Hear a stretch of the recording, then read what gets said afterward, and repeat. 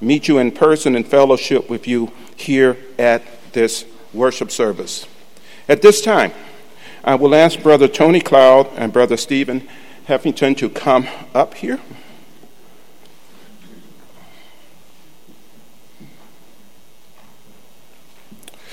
Three weeks ago, we introduced Stephen and Emily Heffington to our congregation with the intent that Stephen be considered to join Tony Cloud and James Harris in shepherding our congregation in the Lord. Our congregation was asked to prayerfully consider him in this work.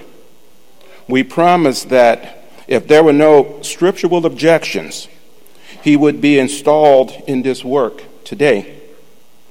Tony and I thank you, our congregation, for your part in this. We thank Stephen and Emily for their part in the process as well. There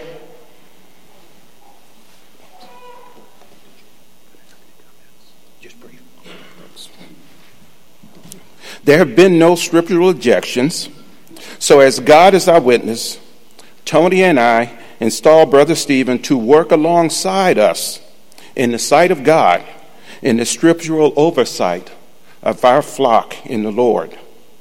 We want all to understand that this eldership works in unity with equal standing before God and you. It is our desire to maintain this congregation's biblical and scriptural integrity. Before Tony offers a prayer, our Brother Stephen has some comments. Good morning. Just briefly, I want to say thank you. I'm humbled by this opportunity. I do covet your prayers. I covet your prayers for me personally, that I'll serve the way God would intend, not the way Stephen wants to, but the way God would have me serve, that I'll be humble and gracious. I do covet your prayers for Emily. She is here this morning, but in the nursery. She's not protesting by not being in the auditorium this morning. She does support this, as many of you have talked to her. But this will be a time and emotional drain. It is something that takes time and emotional energy to do well, and that will be something that Emily will have to support me in.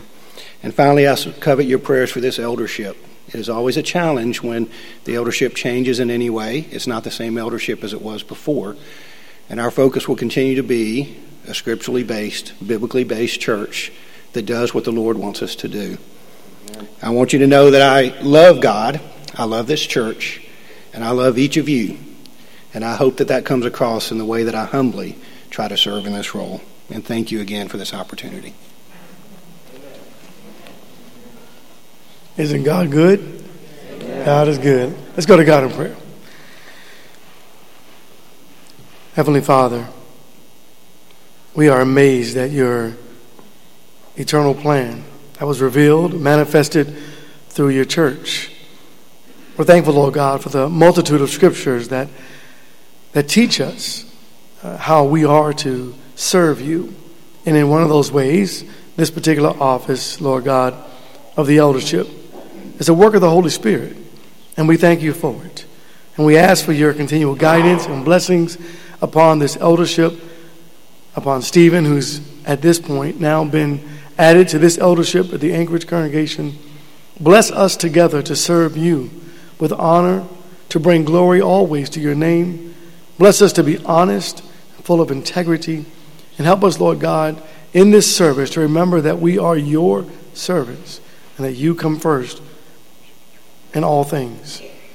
We pray that you'll bless Stephen and Emily as they join this eldership, that you'll give them, Lord God, the confidence and give them, Lord God, the things they desire and need to continue to remain faithful and strong to you. We ask that you'll bless us as an eldership to continue to work well together, to do all things in humility, with regard and always thinking about this congregation and each member, treating each member with love and compassion and mercy, and then being merciful and compassionate toward each other. We know, Lord God, that we as your children will forever make mistakes, and though we are so sorry for them, we ask, Lord God, your forgiveness, and we ask your protection upon us, that you'll keep us from the evil one, and that you'll keep the evil one from us. Help us as we guard this congregation from all the evils that abound, that you'll give us the wisdom, the knowledge and the understanding to know and do the right things. It's in Jesus' holy and precious name we do pray and thank thee if it be thy will. Amen.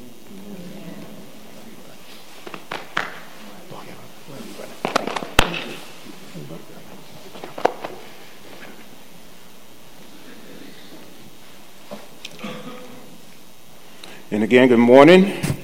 And would you join me at Luke chapter 12, verse 6. Luke chapter 12 and verse 6. And the Bible reads,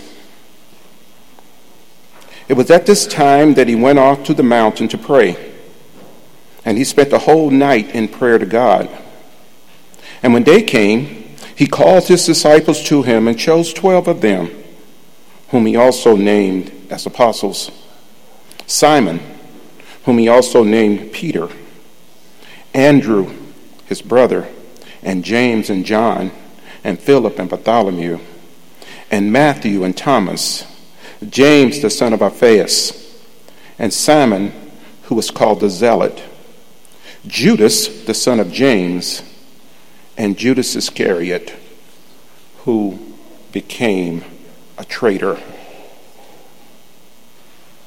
When Jesus called Judas to be an apostle, he wasn't a traitor. The Bible says he became a traitor, and that is in itself a big difference. And in reading the account of the apostles' ministry, we see when we look at Luke chapter 9 at verses 1 and 2, that Jesus gave them special powers to heal, to do signs, and to do wonders. Judas had these gifts, and with the other apostles he went and he preached. He returned excited about his newfound powers. He continued to witness and experience the teachings, the miracles, and the ministry of Jesus firsthand. He saw the multiplication of the bread and the fish. He was on the boat when Jesus walked on water. And with all of this, one would think, with all of these advantages, with all of these privileges, with all of these influences in his life, why would Judas fall? Why did he become a traitor? Well, this morning, I would like to address this question, but before getting into it, we need to think about something. Judas did not become a traitor overnight. It was a gradual process, and during this process, there were many markers along the way. If we look at a brief review of his life, we can recognize several key elements that led to his fall and his betrayal of Christ Jesus. Problem number one: he did not overcome his basic immorality. Judas, like the other apostles, he was a witness of John's preaching. He had been with Jesus at his baptism. Judas had heard and responded to the message of John, that message being, repent and be baptized for the forgiveness of your sins. Why? Because the kingdom of heaven is at hand. They were baptized, and they were baptized repenting of their sins.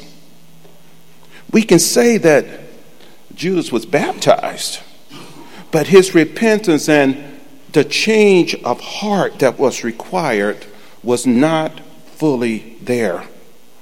When we look at all of the apostles, we know that they all had problems. They all had their various weaknesses. They all had their various sins. Peter, he was a coward. Big talk, but when push came to shove, what did he do? He denied Christ Jesus. Matthew was a swindler. John was very proud and ambitious. The Bible says that Judas was a thief. So I ask you, is it worse being a thief than a coward? Is it worse being a coward than proud and ambitious? Is pride less a sin than dishonesty? I tell you not, because any of them can get us in trouble. The Bible says that Judas was a thief. But the difference between him and the others is that he never dealt with this particular sin in his life, even after he became an apostle. Like Cain in the Old Testament, This sin festered and it grew until it led him to commit even a greater sin, which was the denial of Christ Jesus, which led to his betrayal of Christ Jesus. But I say to you, Judas, he wasn't any worse a sinner than the other apostles. He simply did not deal with his sin like the others did. He allowed it to grow within him unchecked. And I tell you, the most dangerous sin is the one that we ignore, the one that we excuse, or the one that we, in our minds, is keeping secret. And in all of this, it's usually the one that leads us to a great fall. Second problem, Judas didn't really believe. And as a result, he did not deal with his sin. The apostles, as we read in the Word of God, they were some hard-hearted people. We look at Mark chapter 16 and verse 14, and we find that even after Christ Jesus was resurrected, he had to rebuke them for their disbelief. But I ask you, how much evidence does one need in order to believe? And again, I say we can't fault Judas for not believing. The other apostles had this issue as well, in that they too were slow to accept some of the things that Christ Jesus said, some of the things that he did, and the conclusions that stem from these actions. But in the end, they did believe that Christ Jesus was the Messiah, that he was the Son of God, and they acknowledged that fact. I want you to go to John chapter 6, verse 68. John chapter 6, verse 68. There we find that when Jesus asked Peter if he was going to abandon him as the others were abandoning him because of a difficult teaching, one can almost hear the pain in Peter's voice when he said, "Lord, to whom shall we go? You have the words of eternal life. We have believed and have come to know that you are the Holy One of God." Belief is deciding that something is true and then acting upon that decision. So faith then, if you want to put it in a simplistic way, you believe that some issue, something, or some proposition is true, and then that moves you to some sort of action. Judas had an opinion of Christ Jesus. His best opinion of Christ Jesus was that he was a respected teacher. But he never really accepted as true that this person was the Messiah, regardless of the miracles. We look in the Word of God and we find two occasions that has been recorded where Judas actually addressed Christ Jesus directly.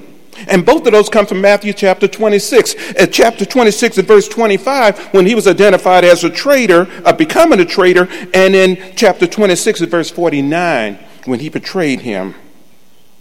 We look in the text and we find that Judas calls him rabbi, meaning teacher. Judas also recognized later that Jesus was innocent and felt remorse for having betrayed him. So in his mind, in Judas's mind, who was it that he betrayed? Was it Christ Jesus? Or was it an innocent, gifted rabbi? It was enough to follow and learn from him. A good man, a sincere man, a knowledgeable man, good enough that Judas could identify with him.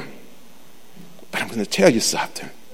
One does not give up sin. One does not give up their life and change the way they're living for a gifted teacher. Without faith in Christ Jesus, ask God, there is no salvation. There is no significant change. There is no protection for us against Satan. We're simply pawns. If one doesn't believe, that's true, that Jesus is Lord and Savior,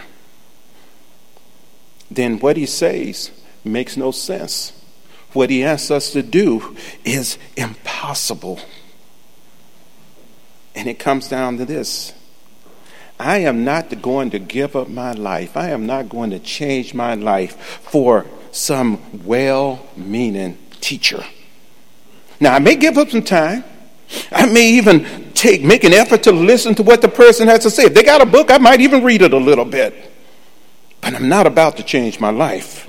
I'm not about to give up my life for a well-meaning teacher. But when it comes to Christ Jesus, there is no middle of the road. Either we are with Christ Jesus or we are against him. And if we are against him, if we are told in the Word of God, we are anti-Christ. There is no middle ground here. In the end, Judas showed what side he was truly on when he went to the Jewish leaders with his plan to betray Christ Jesus. Judas didn't deal with his sin because Judas didn't really believe. It's fair to say that Judas loved the world more than he loved God. If it was just about a question of doctrine, he could have easily gone to one of the other apostles like Thomas and he could have talked to him. Or he could have said to the Lord, Rabbi, I don't buy it. I need more proof. He could have denounced, he could have argued with Christ Jesus. He could have done something. He had motives, and Judas's motives was to remain with the group, because remaining with the group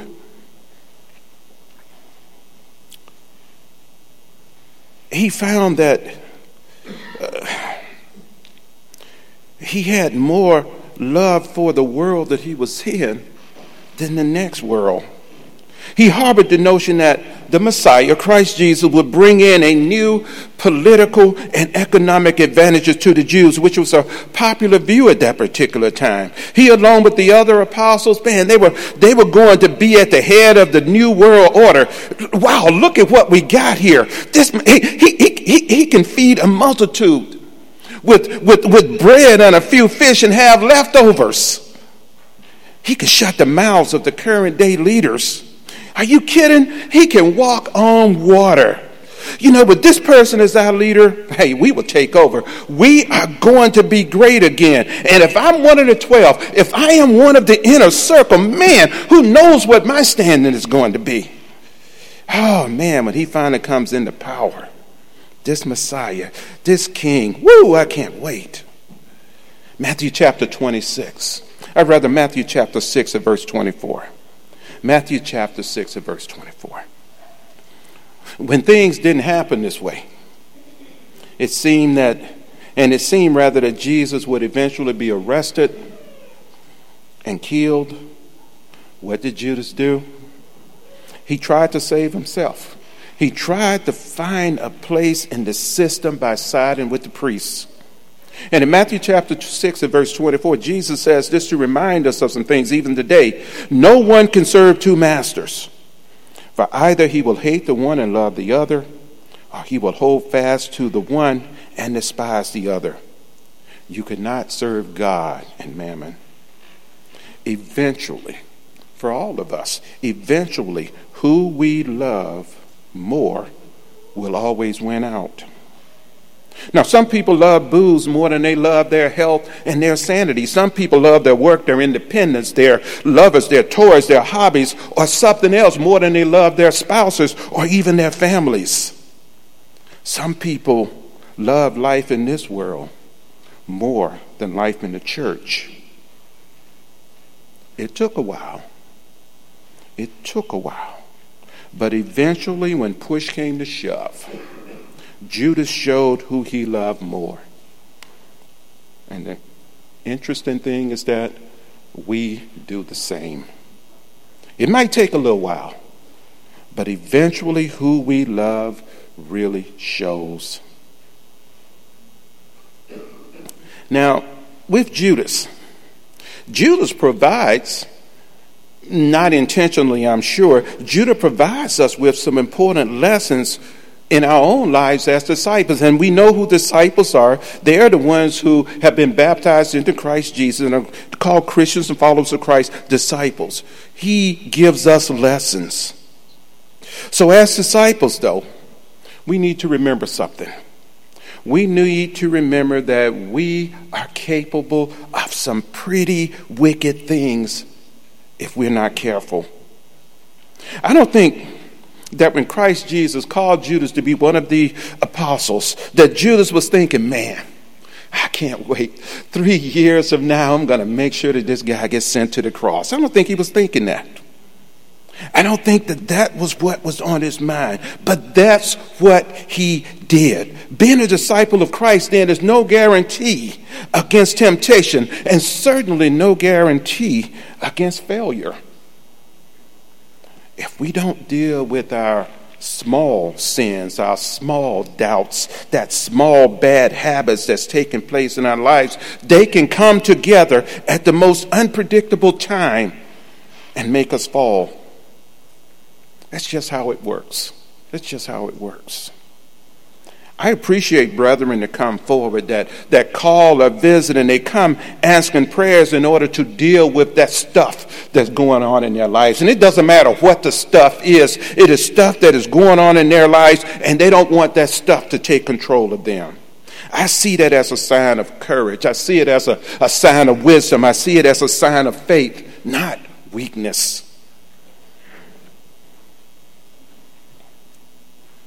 In 1 John 1, verses 7 and 9, 1 John 1, verses 7 and 9, John tells us the only way to deal with sin is 1, to acknowledge it, 2, to ask forgiveness, and 3, move on. You know, people are always in a hurry to move on, but being a human being, I can relate to this. We are slow when it comes to the acknowledging part. We are slow to say to ourselves, I am this kind of person. We are slow to say to ourselves, I am thinking like this. We are slow to say to ourselves, this is what is motivating me, and I don't like it. We're told we need to shine light on our sins. So shining light on our sins, we do so by confessing it to God, to our spouse, to our minister and elder, whoever we feel comfortable with talking to, but by crying out loud, talk to somebody. Shining light on sin by confessing it in some way is what begins the process of neutralizing and healing that particular problem. So long as we keep stuff secret, Satan is the one who will have the upper hand. He is controlling us. But the moment we shine light on that thing, we're in control. That doesn't mean, make no mistake about this, that doesn't mean that we've overcome sin. No, it is not what it means at all. It doesn't mean that the sin, the temptation, and the pull of it has gone away. It just means that we're in the driver's seat now. We're the one in charge of that thing. We're in the ring and we're fighting. We're not just giving away the match without a fight. So lesson number 1 then is this right here that we get from Judas. Deal with your stuff. Get with it. That takes us to lesson number 2. Lesson number 2, you can't have it both ways. As much as I would like to have it, I cannot have it both ways. If Jesus is your friend, then the world is your enemy. If you've entered into the kingdom, then you have left the world. If you serve God, then you can't serve sinful flesh. Now, make no mistake, we're going to be going to 1 John 2, verse 16 and 17 in a minute. 1 John 2, verse 16 and 17. Make no mistake, we do live in sinful flesh, but there is a big difference. There's a big difference between living in sinful flesh and serving sinful flesh. If you go into heaven, you can't make your permanent home here on this earth. John said in 1 John 2 at verse 16 and 17, for all that is in the world, the lust of the flesh and the lust of the eyes and the boastful pride of life is not from the Father, but is from the world. The world is passing away, also its lusts, but the one who does the will of God abides forever. Now, some people think I live here, I die here, and when that is over, I go straight to heaven. The truth of the matter is, we have to leave this place in order to get to heaven after we die. We die in the waters of baptism, and when we do, that is the first step in the process of us leaving this world behind. We might be in it, yeah, but we have left the world and we are on our way to another place. You might say the church is heaven's waiting room, and only those who wait here, according to God's word, are going to get there. So lesson 2 from Judas, you can't have it both ways. Which brings us to lesson 3. Jesus is our only true protection against Satan. It is amazing the promise that he made when he was given the Great Commission. And lo, I am with you always, even to the end of the age. The Bible teaches that Satan is real and interjects himself into human history through a variety of ways, influencing our lives. Always for the bad, always for evil. And when we think about it, the Bible also tells us that Jesus is our only true protection against sin. We're no match for Satan's schemes to destroy us. The Bible says that Satan wanted to destroy Peter. And what did Christ Jesus say? He said he will personally protect him. If Christ Jesus make that promise to Peter that he will personally protect him, he has made that same promise to us who are disciples of Christ, who are Christians, that he will protect us as well. Satan wants to destroy every one of us if he can, but only faith in Christ Jesus will protect us from him. Why? Because only Jesus can equip us with what we need to withstand the attacks of Satan.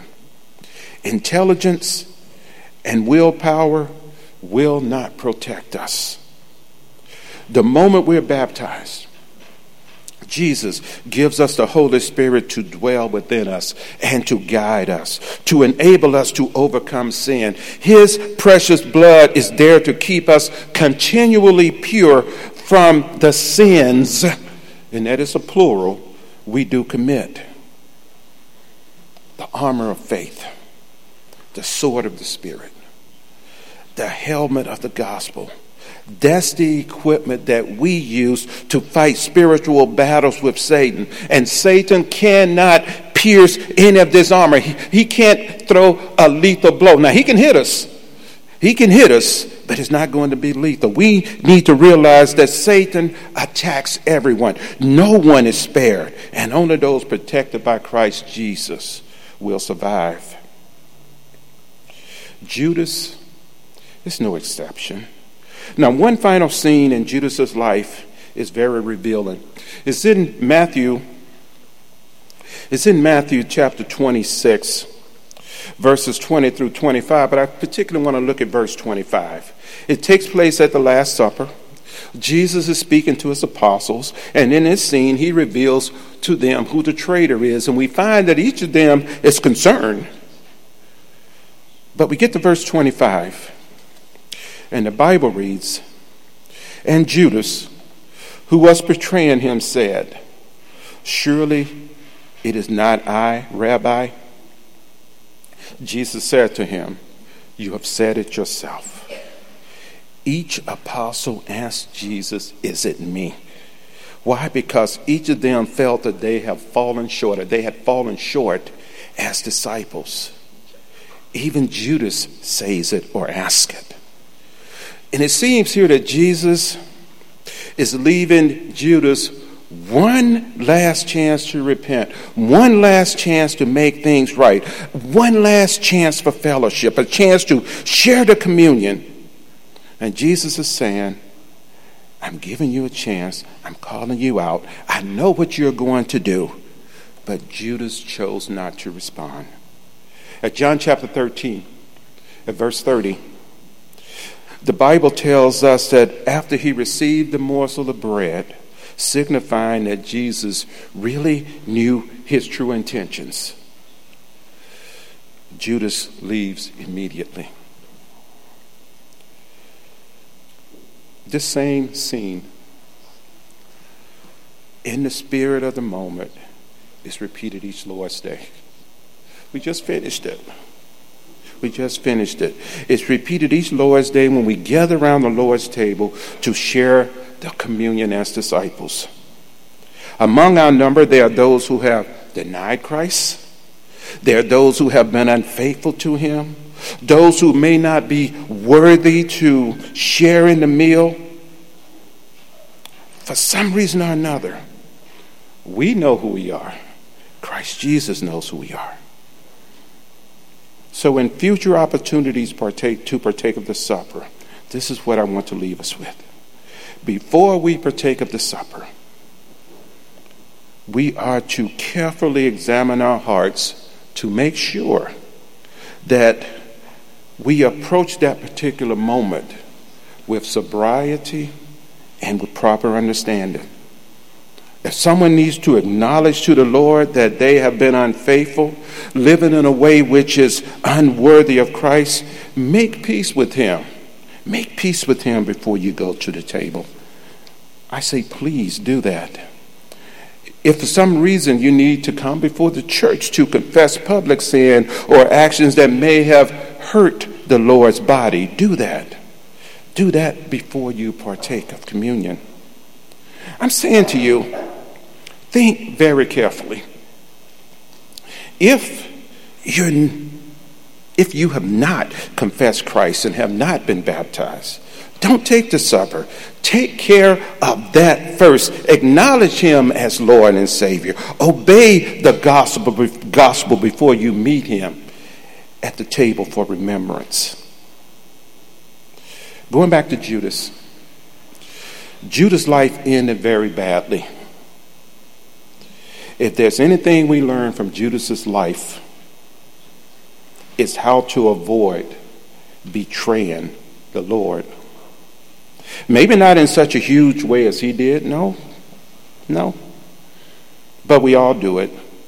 I do it. We all do it in one way or another. We betray our faith. We say one thing and we do another. So my encouragement as we prepare to close is just like Jesus at the Last Supper before they partook of the meal. Jesus appealed to Judas one last time to make it right. I appeal to us and myself. Before we partake of the meal, we have that one last opportunity to make it right. I appeal to you one last time before you take communion. Make things right before the Lord, before you join him at the table. So if there are any needs, would you please make them known by coming forth as we stand and sing.